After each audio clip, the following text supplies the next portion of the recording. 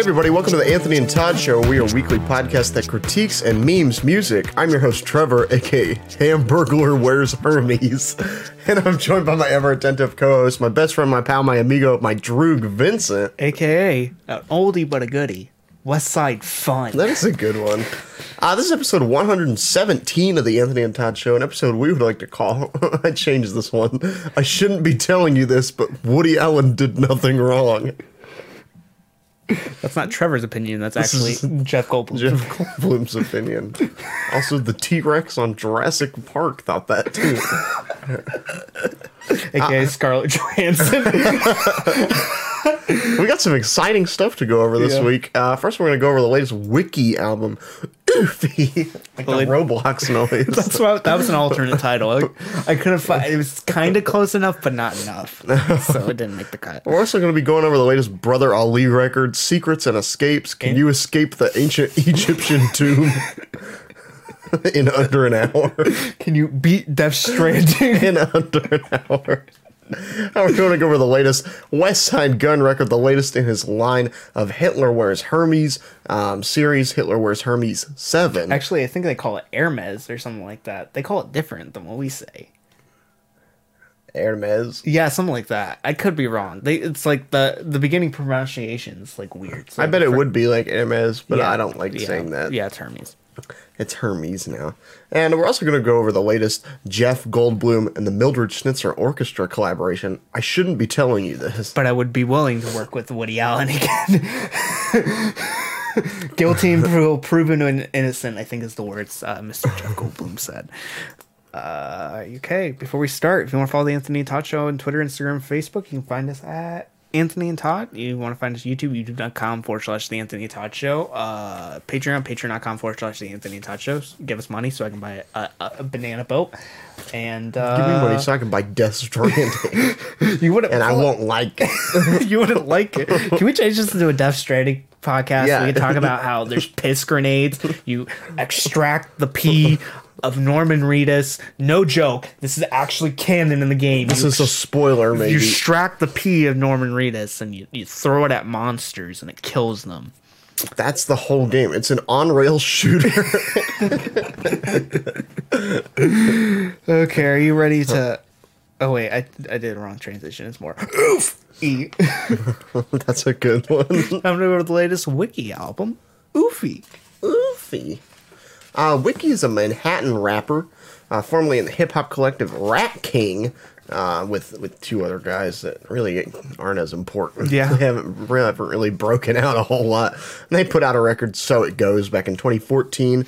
Wiki put out a mixtape of Lil Me back in 2015 with great tracks like 3 Stories and Live With My Moms. Yeah. I think this really shows his personality. Yeah. They're a lot of fun to listen to. 3 Stories obviously like tells 3 like separate stories of different people. No, 3 Stories is the track where it's or am I getting the wrong track? I think you're confusing with some of the 3 Stories is where it's like chronologically his day. So he like starts hanging out with this girl. And then he like hits it and quits you're right. it, and then he goes like smokes out with the boys, and then he takes a taxi ride home. Yeah, I don't know what I'm confusing that with. I don't know. And then Living With His Moms is he's living with his moms. It's basically just a track about living with his moms. I think I said this during the Z Loopers review. I thought it was like he had 2 moms, but no, it's just the one. Just one. He pluralizes. Plural. Just one mom. We can't all be so fortunate. Back in 2017, he released his solo debut on XL Records, No Mountains in Manhattan.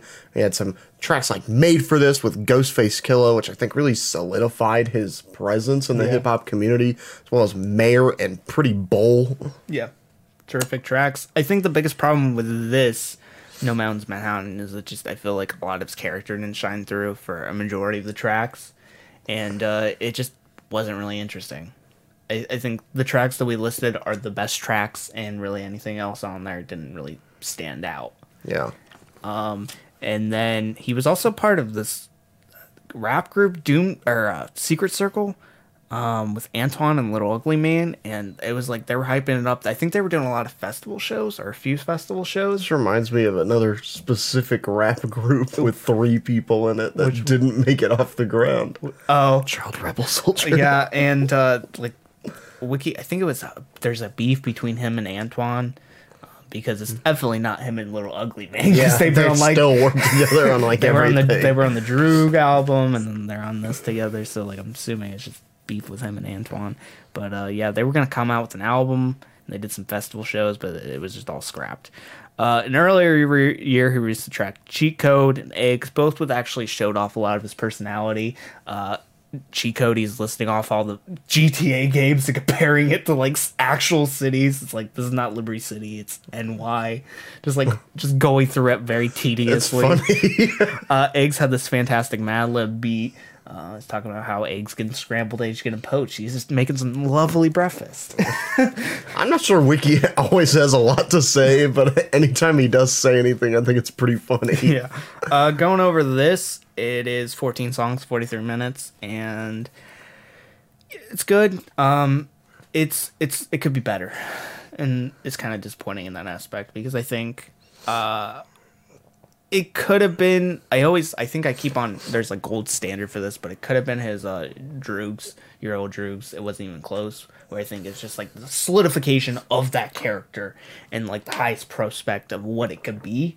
This is like very confused. Yeah. And it's not bad, and it doesn't like take down the entire it kind of does in certain aspects, but it doesn't like completely tarnish it. I think the biggest problem is first half Wiki is very defiant.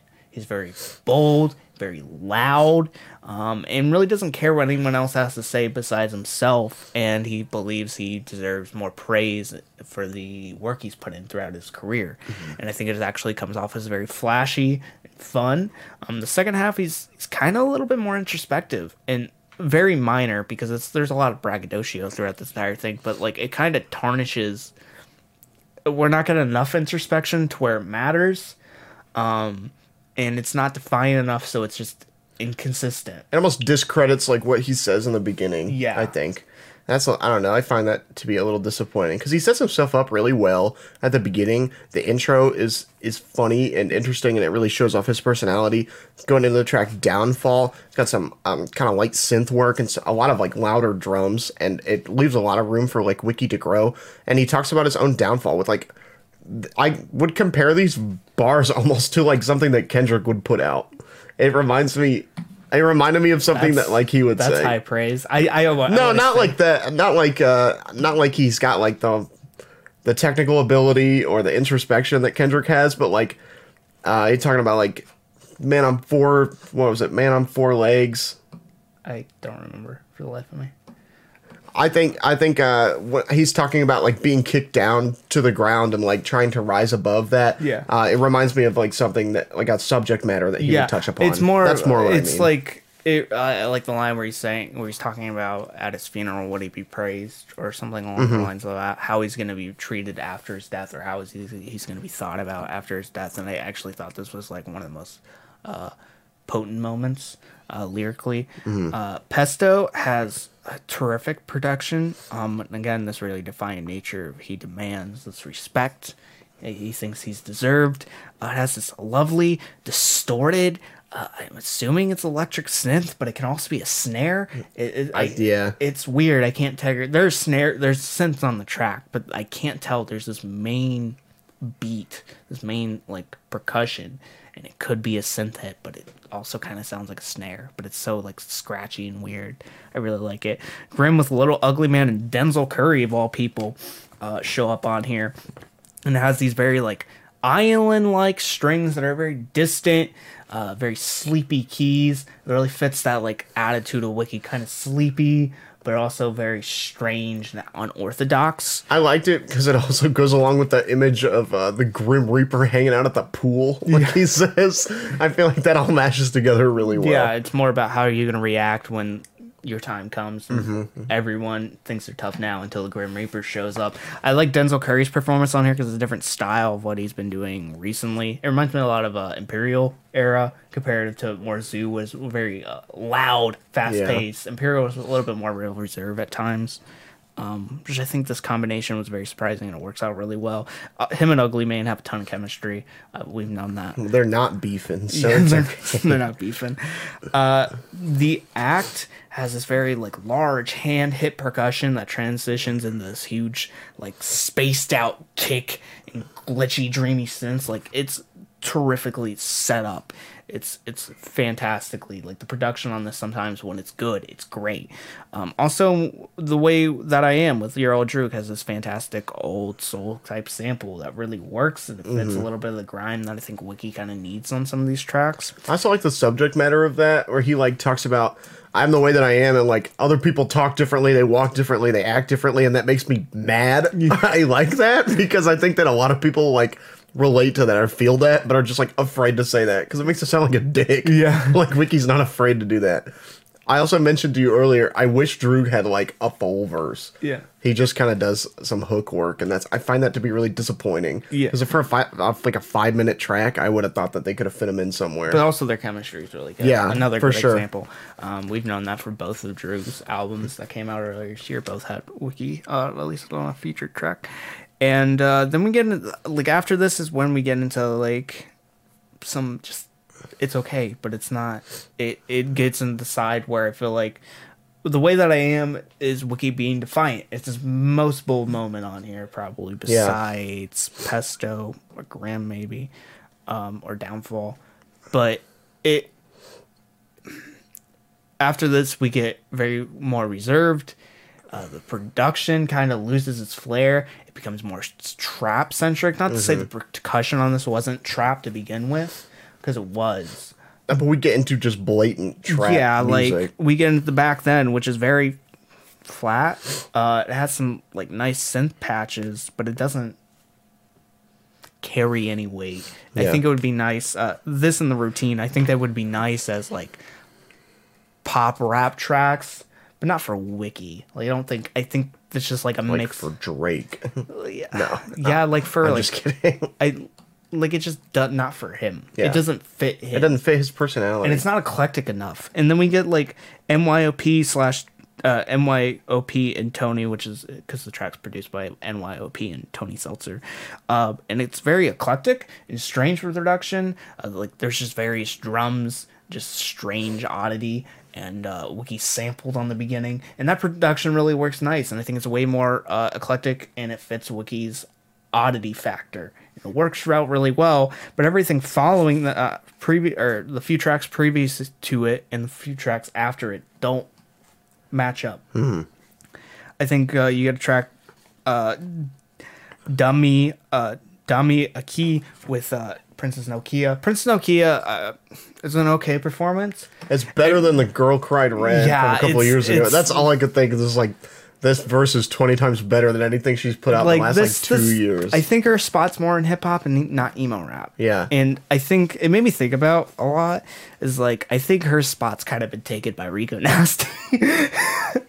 Yeah, in a sense, because I think she was kind of being groomed for that spot, and then Rico kind of hit it big. And she was way more defiant, way more loud. Yeah, Princess Nokia has been left in the dust. Any niche she would have tried to fit in, I think it's been taken by like Rico or Tierra Whack or like Doja Cat. I would even say like Lizzo. Even if she wanted to take that spot, like it's not going to happen anymore. She's basically just been left for dead out here. Yeah, it's like this is her spot now. Like you chose your emo rap, and everybody came and flocked over her. Like what she could have been. Yeah. And then Freaks, I think it's a nice going back into he's appreciating his own eccentricities. He's doing this for the freaks out there in the world. Yeah. And it's a nice little closer, but it's too soon, too late. Because before we had tracks like back then where he's reminiscing on like his high school years and how he was stupid and skipped class and did drugs. But it's like it's sentimental in an album that like has shown no sentiment before it, and it just comes off really odd. Like he's very insecure on the second half, or not super insecure, but he shows insecurity in the first half when he's so defiant. He's able to look back at himself, which I think sometimes for artists is a really good thing, but I think here it's kind of an off because he was so willing to be defiant in the first half that it comes out. Also, the trap background in the second half, the production not necessarily bad, because I think the production on here is good, but I think it just doesn't fit him. Right. There needs to be a little bit of musk or an eccentricity to it, so it fits his character. And in this, we don't really get that, and it feels like anyone could be in the spot essentially. And also, he's a little bit more tame on the second half. He's not as bold. I think Wiki does a good job on here, but it could be so much better. The potential on here reads so much more, and I think the mistakes he's making, tracks like mixtapes like Little Me showcase, and his previous work with Rat King has showcased that he has a higher potential in this, and he's done better than this. Mm-hmm. So I'm just kind of left wanting more, but I like it. There's nothing terrible. I think the writing's fine, but I think it just could be, the personality can be more tight. And I'm going to leave it at that. Keep in mind, all scores, if you tell me this right now, I'm feeling a 7. Yeah, I'd give this a 7. Yeah. I liked it, but like you said, I think he could definitely show like more potential. Yeah. Time to escape this review and find some secrets. Time to go over the latest Brother Ali album, Secrets and Escapes. Nice. And the album cover looks like he's breathing underwater. No, it's not him. I think it's a kid. Well, it's somebody breathing underwater. Somebody breathing underwater. He doesn't have a beard, so it's not Brother Ali. Yeah, it's also, they have black hair. He doesn't have hair. Brother Ali's fine. Brother Ali is a Minneapolis MC, part of the Rhymesayers Entertainment, and part of the, I think, growing Minneapolis hip-hop scene. He's known for his activism and positivity and his lyricism. This is evident in anything that he does. And his last album, All the Beauty in This Whole Life, came out in 2017. We both like that album. Yeah, I like it. I think the biggest problem with that album is sometimes just being preached to is just... it's not entertaining. But I think going back and listening to like the moments I really enjoyed, I have a more positive outlook on the album than I did now. I think it has its flaws on some certain moments, but like the tracks that I enjoyed the most, Can't Take That Away, Uncle Uzi Taught Me, Pray For Me, Own Light, What Hearts Are For. Some of the moments where he just gets to explore his stories and just be a storyteller, talking about how he had flight troubles and he was put on a no-fly list. And things like how he grew up with albinism and he was made fun and ridiculed by other kids, and it taught him to be he learned to just be himself and not cater to anyone else. I thought were very poignant moments on there and very very fitting of the character, and it showed why he was such an important artist as he is, because he has the ability to really create these and craft these beautiful stories, as well as some really catchy tracks. Own Light's a terrifically catchy track. Oh yeah, and he has a great storyteller. I just feel like he has that kind of voice and personality that fits it really well. Yeah, to where I'm invested in the stories that he tells. This latest album, Secret and Escapes, is a collaboration with MC and producer Evidence, and I assume this is from Bandcamp. No, this is from Rhymesayers. No, the quote. Yeah. Okay. That's from Rhymesayers. Yeah, this quote we're about to read is from Rhymesayers. Here's a quote from Rhymesayers. And it says, Secrets and Escapes is a compendium of Brother Ali's time with Evidence over the course of 3 trips to California, recording in a Venice garage with no regard for pleasing the internet or competing with the music industry. Ev chopped up records on old school samplers and ran them through a compressor so they couldn't be rearranged or mixed. Brother Ali sat with the mic and spit rhymes as they came to him without writing or organizing them into songs. This is a very loose project. Also, another thing I cut out of this quote, I think it said, Evidence smoked weed and Brother Ali prayed. Okay. I just thought that was really funny. Like, I would have just like a giant. You should have kept it in there. It's funny. No, it was like later on. There's this, like, I just imagined like Brother always trying to pray away the weed in the same room. Yeah. This is a very like old school approach to making a record. It's like a mixtape approach. I would say, like, I'm talking specifically, like, not about the actual, like, methods, but I'm talking specifically about, like, no regard for pleasing the internet or competing with the music industry. Yeah. Like, how many times are we going to hear that this year? Yeah. How many times have we heard that in the past 5-6 years? Like, too many times to count. And most of the time, like, they don't end up being anything, like, super special. Yeah, when you say that, it's dumb because like it sounds a little pretentious to me. Pretty much like, every album has no regard for pleasing the internet or competing for the music industry because artists are gonna make what they want regardless, but they don't say it. Not everyone says it because they sound like an asshole when they say it. Well, yeah, and some artists want to be a part of the music industry, Yeah. and some artists want to be mainstream, so they make that stuff. Like, I feel like that's just such a pretentious thing to like write down, and I feel like Evidence is pretty prone to doing stuff like that. Yeah. But without going into the quote of the album, what is this album actually? How does it cater? It's very loose. Yeah. Again, I think it has a mixtape vibe more than like an album vibe. Brother Ali is not storytelling on here, and that's kind of the big problem. Yeah. Is he's not really saying anything of note, and while he's not saying anything of note, he's still preaching to me, and it doesn't work. It reminds me of some of the problems I had with Chance the Rapper's The Big Day.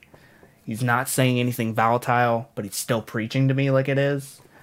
And that's a big problem. The instrumentation on here is fine. I think the production's nothing too interesting. I think the best moments are the first beginning with Abu, Enzo, and Such Situated and Greatest That Ever Lived. But it kind of, there's some moments I think are very lacking towards the end, like the Idian, the Atin. I think it's just very uninteresting, just very flat, very empty, and it leaves Brother Ali just very basic on the instrumentation. Doesn't support him. I think the only time he really gets into like a narrative on here where he's going over father figures and talking about how the FBI is trying to they come to his house on his birthday in front of his daughters, and they want to come inside his house, investigate him, and it's on his birthday, and he says, yeah, you need a warrant. And that's about it. There's no like progression to the story. It's just like a big beat of the track, and it doesn't really say anything. Right. I and guess we don't really know what happens. There's like, no really critique of it either, besides the fact that it was just bullshit. Just like it happened. Yeah, it happened, and that's all I really got out of here. And it's just more like Brother Ali trying to preach out positive energy, but there really isn't a whole lot to this. It's just pretty empty. It's a lot of braggadocio, weirdly enough. Yeah, it seems weird coming from him. Yeah, and he's talented. He's technical. Both of them are technical on each side. Whether it's production or rapping, I think both of them are really good at the role they have on this project. But like, Brother Ali should be telling stories, right, and making critiques and making statements, and he really doesn't do that on this. Not to say all these tracks are fine, because there's tracks on here I like Situate and Father Figures, and I like Apple Tree Me, but I think it's pretty small. The C.S. Armstrong feature on here, he has a very soulful voice, works out really well, but just put him on the outro. And this track's only like a minute and something, and I feel like I could expand it out to more. Talib Kweli is on this, and I feel like he's very unnoteworthy, which that's disappointing to me, because I feel like these are two like rap legends in their own way. Yeah, and they just don't work well together. Yeah. Like, I think that they would have chemistry out like in the studio outside of being on a track together, but when they get together, I find it to be really boring. And especially in this setting where it's like there's no writing. Brother Lee's more of a lyricist than he is a rapper, I feel, or like a freestyle artist. But he doesn't like. That's not what he's trying to freestyle on here without writing his stories down, and I feel like it's not working out for him. Yeah. He's doing too much praying. He should be doing more weed smoking. They should switch sometimes. Whoops, he accidentally released his prayer album. That's what they should do. They should switch. Sometimes Evidence should pray, and Brother Ali should smoke weed. That would even everything out. But there really isn't a lot here. They Shot Ricky is a very like nothing ending. I think the second half of this is very empty. Even Evidence and Brother Ali, I think they have some decent amount of chemistry when Evidence is featured on here as a rapper. But it really doesn't amount to much. That's it. This album it's fine. It's listenable. It's passable. What it doesn't do anything terribly. It just, again, it could be more. It's promoted as an album instead of like a mixtape or something loose. So, I don't know. I'm going to leave it at that. Keeping my own scores. Futile Mealist, right now filling up 5.6. I give it like a 5.5. Yeah. And, yeah, it's time to now have some Westside fun. Boo, boo, boo, boo, boo, boo. So, because we just got out of the spooky season, so that's why it's boo. I see. Time to go over Westside Gunn's Hitler Wears Hermes 7. There are a few things that are as consistent in life as one of the Griselda boys releasing a record like every month. Death, taxes, a Griselda record near every month. Pretty darn close. Westside Gunn is a Buffalo MC and the founder of Griselda Records. He's the brother of Conway the Machine. We talked about this 20,000 times. Cousin of Benny the Butcher. Recently signed to Rock Nations. It's a publishing deal with Shady Records with What Would Shin Gun Do coming out on November 17th. So we got 2 in 1 month this time, baby. We're up this month.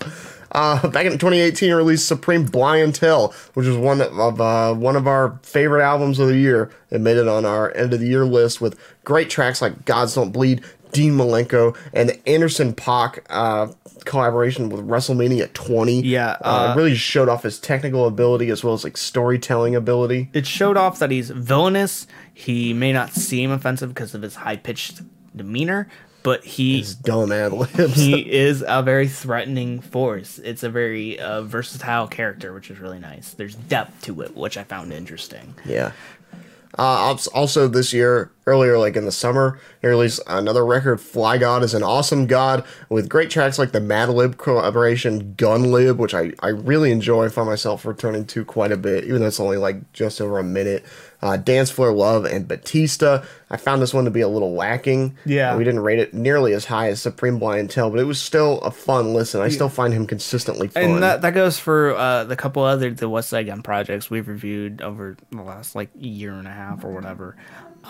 They've been entertaining, but some they range from like okay to good. Yeah. Somewhere in that range. I never find him to be bad or unlistenable. I never find him to be like super generic. Yeah. Because I still think that he brings a lot of personality and like just goofy lyricism to what he does.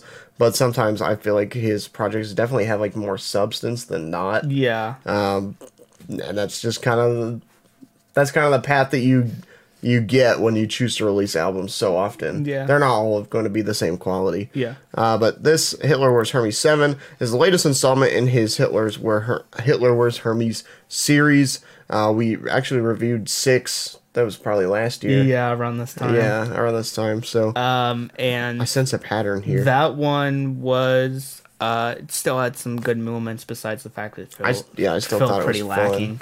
So this new album mixtape thingy features production from the likes of Alchemist, Derringer, DJ Green Lantern, Static Selecta, Animos, and J.R. Swifts, among others. Pretty much just a beefed up crew. A lot of great producers on here. And it features the likes of DJ Drama, Conway, Benny the Butcher. Also, Fat Joe's on this thing. And also Keisha Plum, who was also featured on Supreme Blientele. Yeah, and pretty much every Westside Gunn project that I think we've reviewed so far. Yeah, I mean, pretty close to it. Yeah. So what is this thing? I was expecting something very loose, like Hitler Wears Hermes. They call it Hermes, I think. Because we're in culture swines or something like that, but like Hermes. Maybe they don't know what they're talking about. But I think I was expecting something more like Hitler Wears Hermes 6. Where it was like, we're going to get some good moments, but it wasn't going to be anything, I think, noteworthy overall as a project. But I think, in the end, this is very loose, but it features some of Westside Gunn's best work. It's very consistent. Mm-hmm. Everything feels big stakes, and it's very similar to Supreme Blientele. It's not as good as that, but I like it a lot still. Right. I think it stands out as probably the second most notable project thus far, which I really enjoy. What's great about this, you got tracks like, I'm assuming it's called Fuck NXT Week. And if it's not, I don't know what the first track's called then. Features DJ Drama. And is Westside Gunn being his most outlandish personality yet, being his loudest, doing the most ad-libs as possible, and then DJ Drama is just screaming And it's a good track. It's great. It's like that one track off that last Conway tape where it was Westside Gunn had a feater, but he just did. I don't even have to rap, and they just didn't at all. Just talked for like 3 minutes. Funny. This has a great old choir, a soul choir sample. It works out really, really well, and it highlights the eccentricities of both of these artists. Broadway Joe's has this fantastic flourishing keys, these huge, fantastic kicks, just huge compressed kicks, and it also features Westside Gunn's daughter at the end, Westside Pootie. I'm assuming it's his daughter, maybe his like niece or something like that. I have no idea. But I think on this track, it showcases again this very harsh side of him, but it's also very lighthearted in this weird way. It's this weird mixture of textures. It's something that doesn't seem threatening, but at the end, it's very threatening. Mm-hmm. This Shawn Michaels like approach to character, something you take for granted, but then ends up kicking you in the face. You get tracks like Banana Yacht, which has this very luscious orchestration, but it has this SD-NAC feature that goes on for a bit too long. There's some tracks on here, like the production goes on for a little too long, like a minute too long. This SD feature just feels like it's just going on forever. I mean, it's not terrible, but it doesn't. That's kind of I feel like that's kind of a Griselda thing, is like letting your features just kind of do whatever they want, but not really like cutting them off.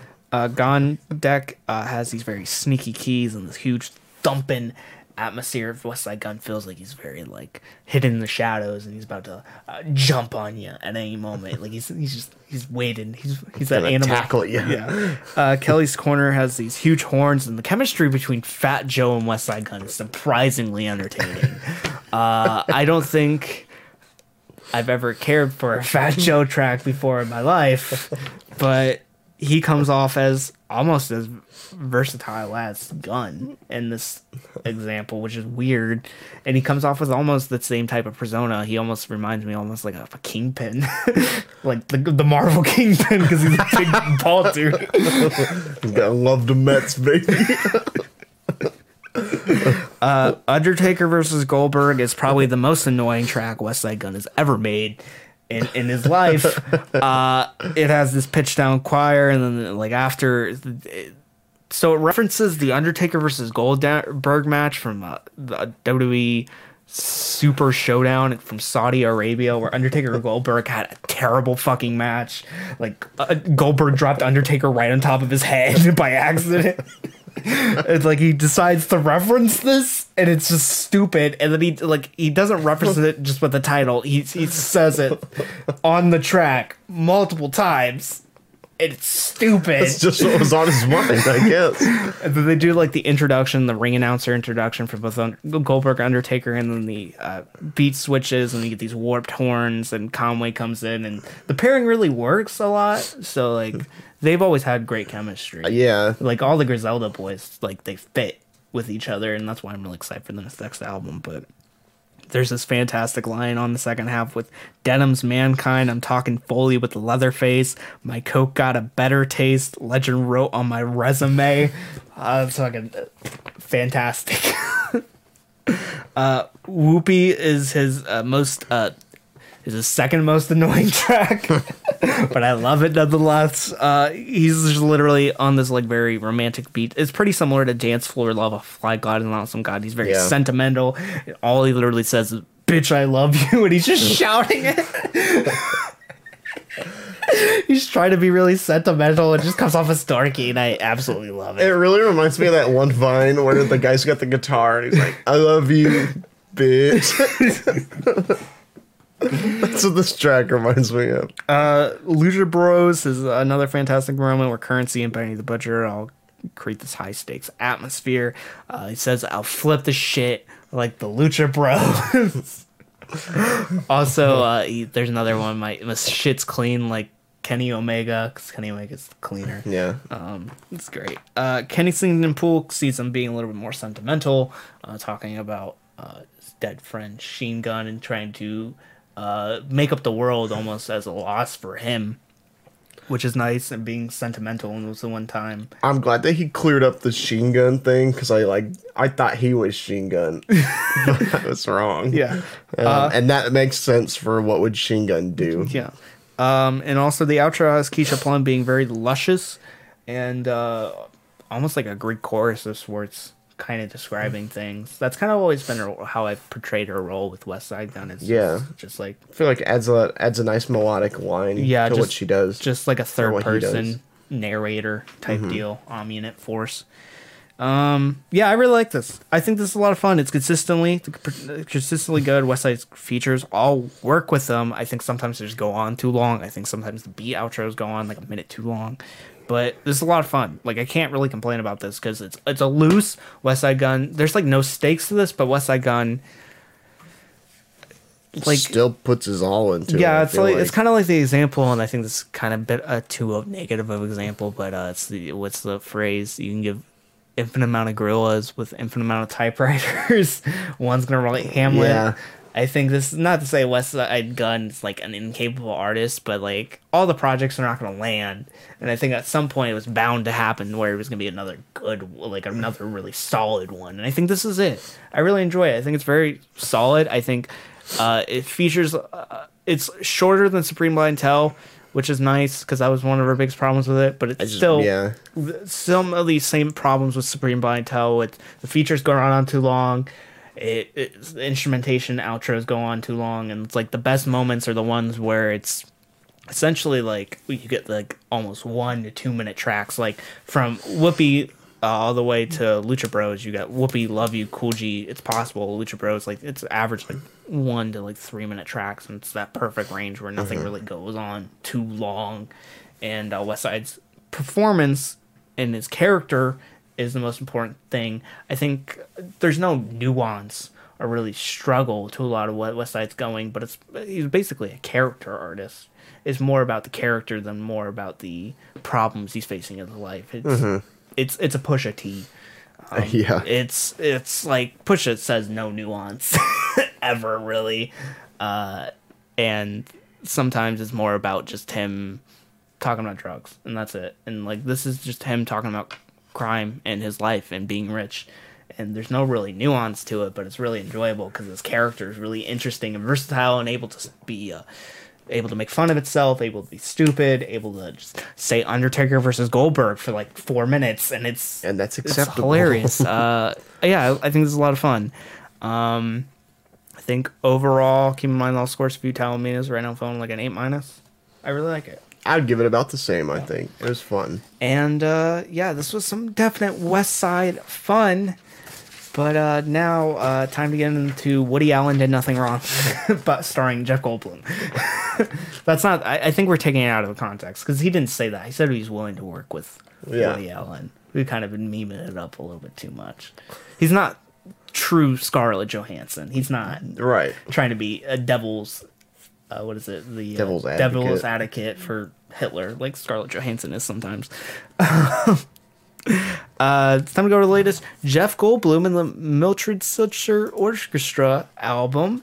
I shouldn't be telling you this, but he told us anyway. Jeff Goldblum is an actor in hit films like Independence Day, The Fly, and the Jurassic Park series.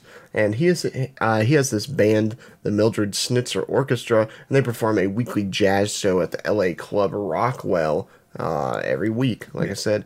And for these studio albums, they kind of recreate the atmosphere of their club. At least for the last one. They did for the Capitol studio sessions, and I feel like they did pretty similar for this one as well. There's not like a live crowd like there was for the last one. Oh, I guess that's true. This one's more just like, it's just vocal jazz. This one's very like studio setting, where I think it's not as entertaining that way. I like it. I think this is fun. These are more like novelties for us, because I think all the previous tracks on the last album were covers. All the previous on the tracks on here are covers. There's no like original content. The playing's fine. Jeff Goldblum's a very talented pianist. Pianist. Yeah, okay, so penis. He's a very talented pianist. He's a very talented pianist, and these are just like very fun, lighthearted jazz albums that are just entertaining. There's nothing like hurtful. He's not like killing genre. This is like a hobby for Jeff Goldblum. It's not like a money making interest, even though I think he's like part of Universal Music. He's making some money off of this, but I think it's more for fun. It's more for fun than anything else. This isn't like his job.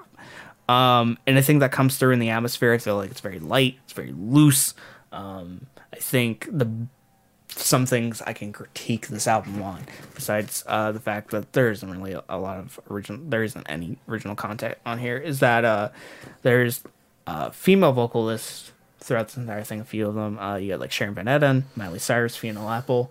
They all kind of sound the same. And I think that's kind of more what the style vocal jazz does. It kind of gets rid of a lot of the characteristics. This is true. You do have so to like do that. Sharon Van Etten's always a little bit hazy, a little bit nostalgic, filtered out a little bit, and on this she's just very clear, present, which I think. And then Miley Cyrus doesn't have any twang, which is good, because this is I've been going over some of the worst music of the year, just like reminding myself of it for Year and Less next month, and I re-listened to Catitude, and I try to be devil's advocate and try to be smart about that.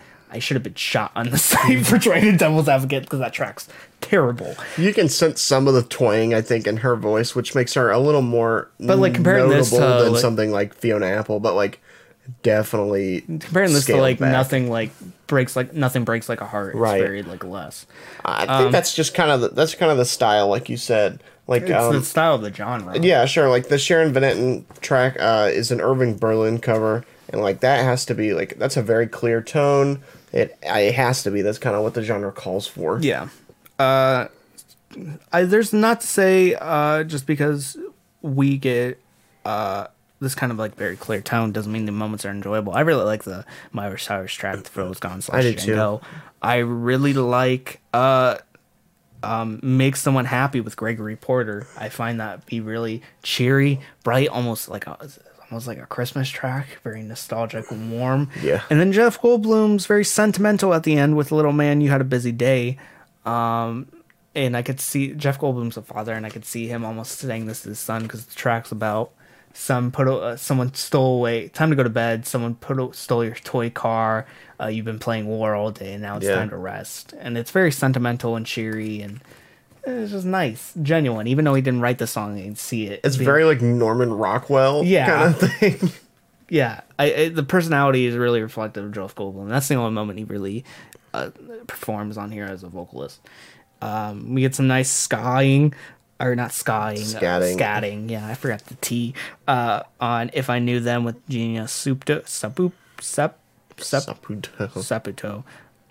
But there's really nothing. This is just a nice listen. If you like jazz, check it out as like almost like a novelty. If you like Jeff Goldblum, definitely is a novelty. But it's like there's nothing threatening here. I think it's fine. I think if he wants to continue putting out music like this, there's nothing wrong with it. I always have a good time reviewing these records every year. I just think it's fun to listen to. There's nothing what he's been up to. There's nothing innovative about it or anything that makes it super memorable, but they're just fun little listens that you listen to once, and then probably there's not a lot to come back to, but it's fun. I get a fun out of 10. Yeah, fun out of 10 as well. Nice. That's it for this week's episode of the Anthony and Todd Show. Yay! You know what that means, Trevor? Next week's episode. Okay. For audio listeners, I just beat Trevor with my show notes. So, if you want to keep in touch with the Anthony and Todd Show, you can find us on social media at Anthony and Todd, Twitter, Instagram, Facebook. You want to find us on podcast services, Apple Podcasts, Google Play Podcasts, Spotify, and search the Anthony and Todd Show. Get the best of both film reviews and music reviews. You can find us youtube.com/the Anthony and Todd Show, and you can find us patreon.com/the Anthony and Todd Show if you want to support us monetarily, so I can buy 5 copies of Death Stranding. And put them all on my PlayStation at once and just see what happens. A big stack of them. And that's it for this week. Until next time, guys, I am Vincent. I'm Trevor. And see ya, boyos.